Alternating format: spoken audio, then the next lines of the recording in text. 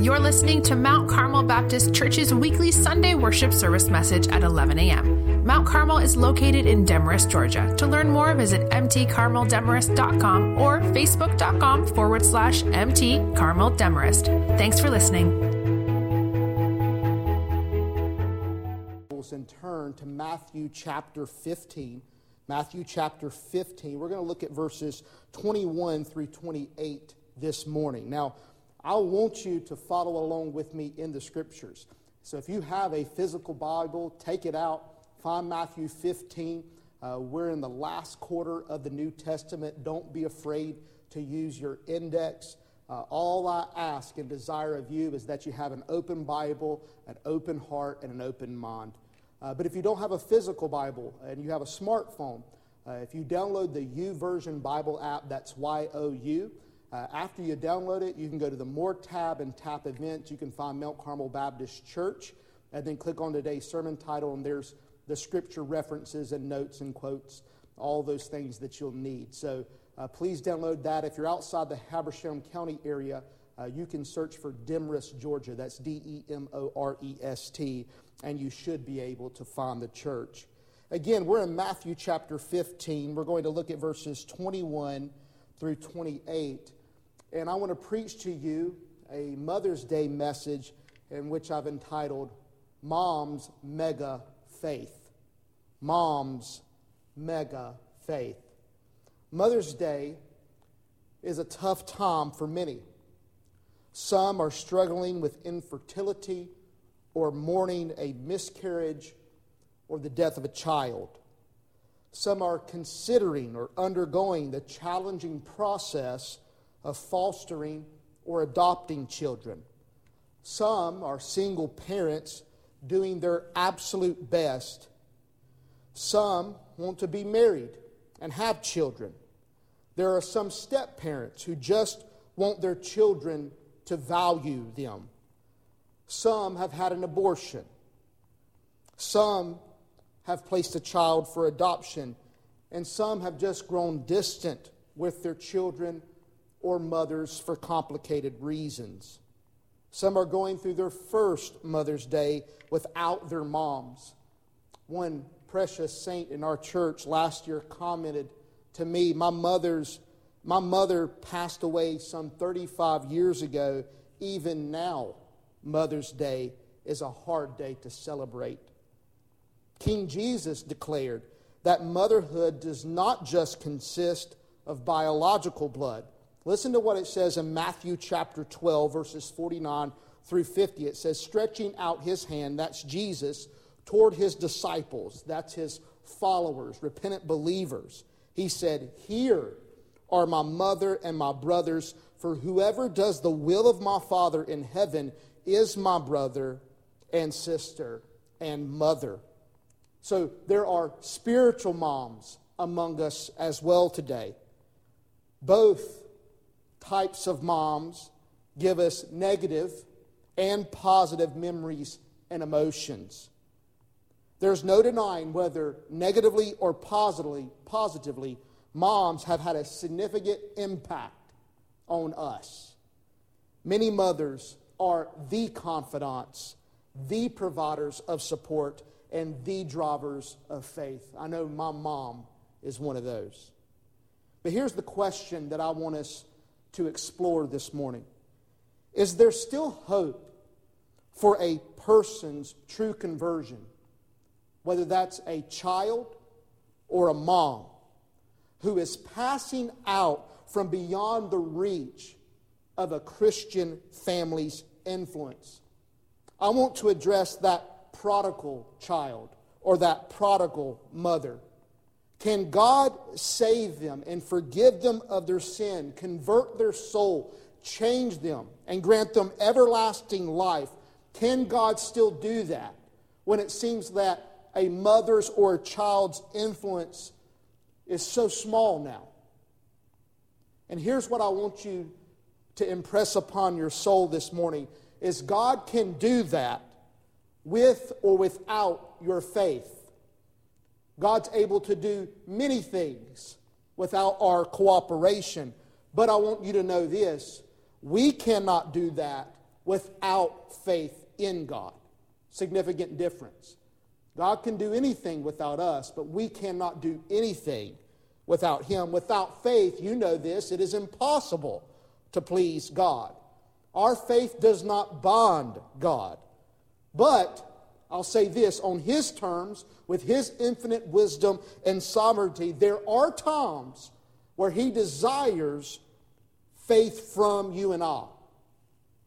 What kind of faith does God desire from us? And I would say it's a mom's mega faith. That's the kind of faith that God desires, not just from mothers, but from fathers and children, from everyone. A mom's mega faith. Now, what is a mom's mega faith? And we see this explored in the passage this morning. In today's Bible passage, there is a blessed assurance that no one has passed beyond the reach of Jesus and mega faith.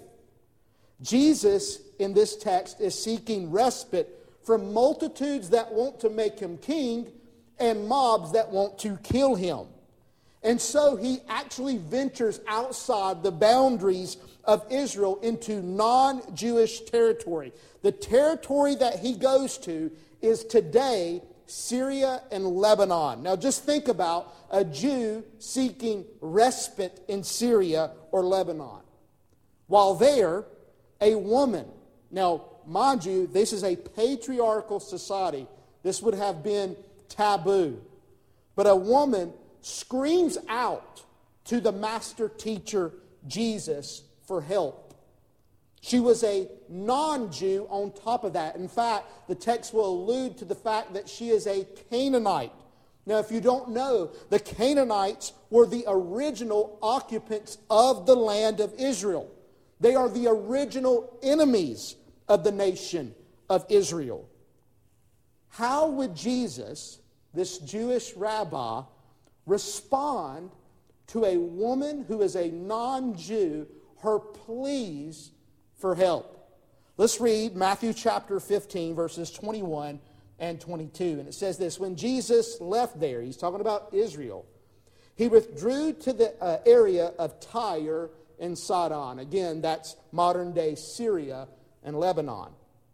Just then, a Canaanite woman from the region came and kept crying out, "Have mercy on me, Lord, Son of David. My daughter is severely tormented by a demon." Again, we are asking the question, what is mom's mega faith? And here this lady, this Canaanite woman, demonstrates mega faith for you and I. And the first thing that I want you to note is this. Write it down. Number one, mega faith pursues the person of Jesus. Mega faith pursues the person of Jesus. I need you to understand this. Whether you're a child with your mom this Mother's Day or mom, you're with your child, whoever has visited who in the midst of this pandemic. Sometimes you'll hear moms and children point out that a particular member of the family has great faith. Now, I need you to understand this. When we talk about the nature, the quality of faith, we are not talking about faith for faith itself or believing in believing. There is nothing magical or mystical about just believing something, being optimistic or positive. The Bible does not champion that type of faith. It is always faith in something, an object. And preeminently, it's faith in someone, a person in this case. And I want you to notice how the Canaanite woman, a non-Jew, references Jesus. She calls him Lord. This is the first time, note it, that she'll do it. And she probably doesn't realize the significance of how Lord means God for most Jews, all right? But she definitely sees him as a superior authority, someone with power to do something about her situation. She's acknowledging his superiority. But the part I want you to see is she calls him Son of David. Now, this would have especially ring in the disciples' ears and caught them off guard. Here is a non-Jew, a Canaanite woman, who is using Israel's title for the Messianic king, the chosen one, the promised one that would come and deliver Israel from her enemies. And she calls out to Jesus as a non-Jew and says, "You're the son of David. You are Israel's Messiah. You can do something about my situation," which is just unheard of. She has no claims to the Messiahship of Israel. And yet she understood who the person was. This is who I'm putting my faith in. I'm not just putting my faith into some dream or hoping against hope. Ladies and gentlemen, the church is not calling people to faith in just anything. I need you to get this. We are calling you to repent of sin and trust in Jesus alone, the Son of David, the Lord God of Israel. He alone, Jesus, is worthy of your trust. So let me encourage you to believe that however hopeless your case appears, there is one who is mighty to save. There is one friend to parents. There is one children. There is one redeemer of children. You must come to Jesus with your need. Not just anybody. It's not just a church. It's not just a pastor. It's not just a program.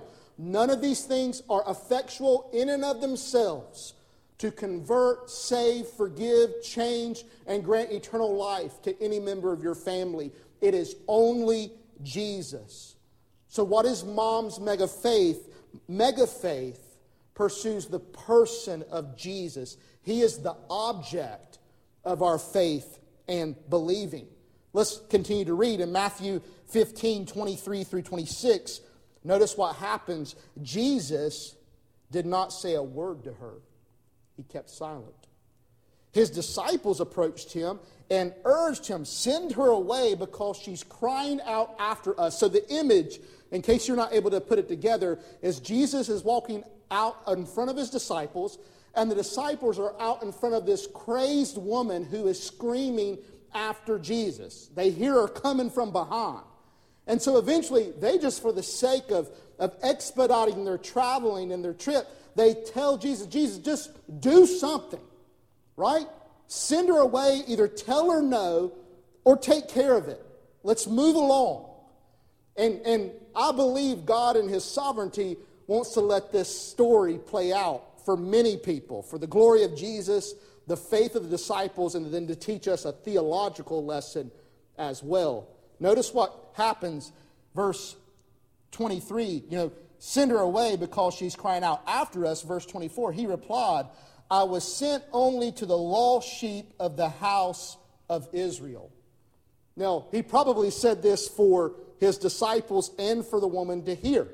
And I'll discuss the significance. I'm sent to the lost sheep, the house of Israel. And then verse 25, but she came, knelt before him. She bowed down, worshiping him, and said, "Lord," that's number 2, "help me, help me." Verse 26, he answered, "It isn't right to take the children's bread and throw it to the dogs." Now, that's a loaded statement, and Lord willing, I'll do my best to explain it to you. The second thing about what is Mom's mega faith is number 2, mega faith perseveres in prayer to Jesus. Perseveres in prayer to Jesus. Now think about what happens. She calls out to the Son of God for help, and there's silence. I know there are moms on the other side watching this who go, "I have called out and called out to God to save my child," or a child who's called out to save mom or dad. And it's just like, is anybody on the other side listening? And I find it interesting here that it's just not a word. It's not no, it's just not a word. And then Jesus' reply, his answer, is actually an argument. I don't mean defensive. He's just going to talk to her about why he's not responding. And it's actually rather interesting. Jesus informs both her and the disciples that the primary recipients of Israel's Messiah is Israel. They are first in order. They ought to be blessed first by the ministry of Jesus. And so he tells them, I've been sent. My mission, my audience is the people of Israel, and you're not a part of Israel. It's just real simple. That's the argument. And then Jesus appears to call her something derogatory, and that's us reading back into the text. He calls her, in effect, a dog in the metaphor. He's essentially saying this: there's a family table spread out. The children at the table, God's table, are the people of Israel, and there's some dogs roaming under the table, and he would, in effect, say, and these are the Gentiles. Now, the dogs is a common usage among Jews to refer to the non-covenant family, those outside the covenant family of God. And that's a reference for them. They're just the dogs underneath the table. They're not actually seated at the table. But I want you to get the picture that Jesus just laid out in front of this lady. All right? A family gathering. It's God's table. The children of Israel are seated at the table, but there are domestic dogs on the ground roaming around. A poodle is under the table. Now, when we hear of Christ's love and power, we pray with great urgency. But when there seems to be no answer, let's just be honest, when we seem to be getting nowhere, we falter. When there's no sign, there's no thought, there's no change by that loved one, the lost one, that things are kind of turning around. In fact, sometimes it seems like the more you pray, the harder their hearts become, or the further they wander off. And then our conscience begins to speak of our own sin and our unworthiness. We think to ourselves, God must hear other people's prayers. They must be holier than me. How can I expect God to work a miracle for me? And we get depressed. And all I want to encourage you with this morning is don't give in to that. Don't give in to that. Come to Jesus and keep crying out in prayer. Keep calling out. Keep coming to Him. Silence is not no. Keep on doing it. He's got a way, something He wants to accomplish in your persevering prayer. And whatever you do when you approach Him, don't excuse the sin of your children or your parents. Don't say so-and-so is a good person or they've had it rough. No, when you pray to Jesus, give no pretense. Tell Him outright they're sinners and they need salvation. Ask God to transfer them out of the domain of darkness into His beloved Son's kingdom. Ask God that they be born again, spiritually renewed, that they would be changed from enemies of God to His children and friends.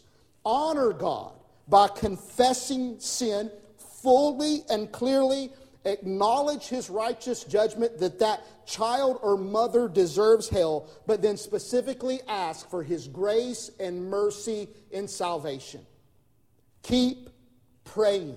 Persevere in prayer. What is Mom's mega faith? Mega faith pursues the person of Jesus, and mega faith perseveres in prayer to Jesus. And then let's look at the last two verses. Matthew chapter 15, verses 27 and 28. Yes, Lord, she said, yet even. You can even translate this, for even the dogs eat the crumbs that fall from their master's table. This is not a contrast. Please catch this. She is acquiescing. She is acknowledging that the argument is true. Yes, Lord, for even the dogs eat the crumbs that fall from the master's table. And then verse 28, then Jesus replied to her. In the Greek, it's literally, oh woman. He's just in shock. O woman, your faith is great. The Greek word megale. You have mega faith. Let it be done for you as you want. And from that moment, her daughter was healed. And here's number 3, the other quality of mega faith. Mega faith perceives the possibilities with Jesus. Remember, it's with Jesus. It's because God is with us that all things are possible. Now, not everything is permissible from God, but it's only faith with Jesus that makes that hope or dream an even possibility for reality. But here's what I want you to catch. She met the silence and argument, and it was all the truth, with more prayer and more faith, and she was trusting Jesus' wondrous compassion. And here's what's so amazing. By faith, she perceived in the truth of Jesus that she still had a place in Jesus' grace and mercy. Do you catch what she does? This is faith. This is exciting. I wish the church was full because I'd almost run around. Is she goes this, but I hear you, Jesus. The dogs are still in the family. Did you catch that? The dogs are still in the house. Yes, you are the Lord over the house. You're the master of the table. Yes, the children of Israel, they're seated at your table, but you still have pets. You still have dogs. You still got that poodle, right? And she says this, and I'll be glad to be that poodle. I'll be the dog. Just give me a crumb. And she is perceiving how Jesus will one day be Lord of all. He's the Lord over the whole house. And so she says, can you go ahead and extend that blessing that belongs to Israel? I know it's coming for us. Could you go ahead and just drop it off the table? And Jesus is just in utter shock that her faith is that far. Like, you need to understand, Jesus in the whole book of Matthew will only encourage or be shocked of faith, and it's by a Gentile centurion and a Canaanite woman. You have some Jews who place no faith in Jesus. Jesus has already said in Matthew chapter 8 that his disciples had little faith. And here, a Canaanite woman understands God's economy of salvation better than anybody else. And he goes, it's yours. Take it. If you're praying for your prodigal child or mother, you have this little lady and her interaction with Jesus kind of as a template or an example. When faced with doubts, let her faith, that mega faith, and perseverance in prayer with Jesus to inspire you. And please catch, I need you to understand what the object of your faith is. You're not trusting in your fervency. You're not trusting even in the persevering. You're not trusting even in the praying. These are all means to an end. The object is Jesus. We're after the answer from Jesus. And you keep pursuing Jesus. We trust Jesus' faithfulness. We trust Jesus' power. We trust Jesus' love. Only Jesus can keep our faith alive. Because He's a part of the equation, there's always the possibility. Don't give up. In the midst of the silence, when the arguments are good, keep pressing in. Keep pressing in. In believing, authentic, persevering prayer, God draws us toward Him. I think that's one of the beautiful images of this. She's running and she's getting closer and closer. A woman, a Canaanite, getting closer and closer to the master teacher, Jesus. We learn in the midst of His silence and even in good arguments just to keep trusting Him. We rise to deeper insights of His love, His faithfulness, His salvation, His mercy and grace. Keep on. Keep on. You're going to get there. You're going to get there. And all of that running to Him and pursuing Him, that's a part of this development of mega faith, that pleases Jesus. It does. If you are praying for loved ones far from God, come nearer to Jesus. Isn't that amazing? They're far from God. You get closer to Jesus. He can save them. He can.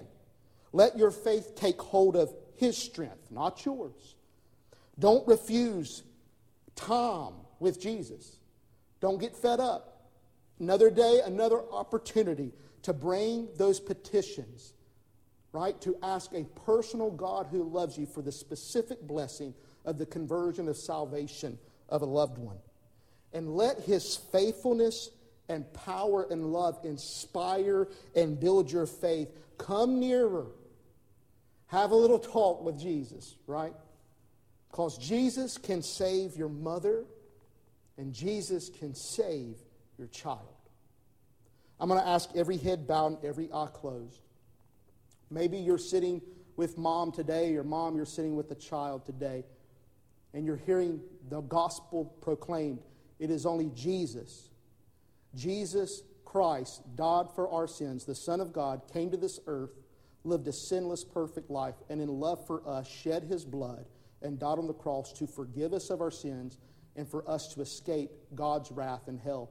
And to prove that God accepted Jesus' sacrifice as payment for our sin, God raised His Son from the dead to offer forgiveness in His name. And the church is in existence for one mission: to preach that gospel, that good news of forgiveness in Christ's name to every person. Jesus is not dead. He's alive. He is God. He hears our thoughts and whispers. And all who call upon His name, they will be saved. They will be forgiven and granted eternal life. And if you're ready to repent of your sins, acknowledge and admit that you are a sinner who deserves hell, but you believe that God loves you and came down for you to die for you and was raised again for your salvation, then I want you to bow your head, and I want to it's the object of our faith. Who are we praying to? That's Jesus. And I want you to confess your sin to Jesus and commit your life in faith to Him. Will you just pray this to Jesus? Say, "Dear Jesus, I confess I am a sinner and deserve hell. But I believe you love me. You came down for me. You lived a perfect life, and you died on the cross for my sins. And I also believe God raised you from the dead to forgive me, change me, and grant me eternal life. Please forgive me. Convert me. Give me everlasting life. I offer my life to you." And if I just want to encourage you, if you've prayed that prayer, your next step in your walk with Jesus, your relationship with Jesus, is going public with your faith. And the way we go public with faith in Jesus, just kind of like this lady screaming out, is the means by which Jesus said to go public is baptism. When we go under the water, we are identifying with the death of Jesus for our sins. And when we come up out of that water, we're saying we believe and identify with Jesus' resurrection for a changed life and everlasting life. And if you've never been baptized, I want to encourage you right now, go to our website, mtcarmeldemarest.com/baptism. You can find it under the Home tab. Fill out that form. It's sent to me. I would be delighted to schedule a baptism for you. The last thing that I want to encourage you with is for those believers and their relationship with their mom. Again, I want to recognize that Mother's Day can be a tough time for people today. And I would encourage you, if you've lost a mother or a child, to bring your grief to Jesus. Bring it to Him. Talk to Him about your grief.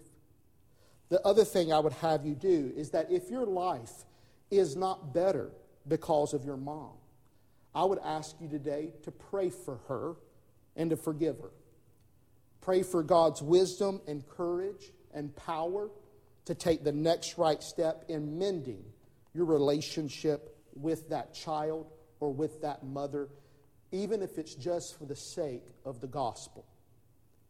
And then the third thing is this. Some of you, like myself, you are better off because of a biological mother. And not like me, I've got a ton of spiritual mamas. Honor them. Honor them today. It's a command that we should joyfully obey. Call her, pick up the phone, write a card to her, visit her if you can. Just reach out and contact her. And if you can't contact her, she is with the Lord, then fall on your knees and thank God for her. Celebrate and honor your mother today and every day.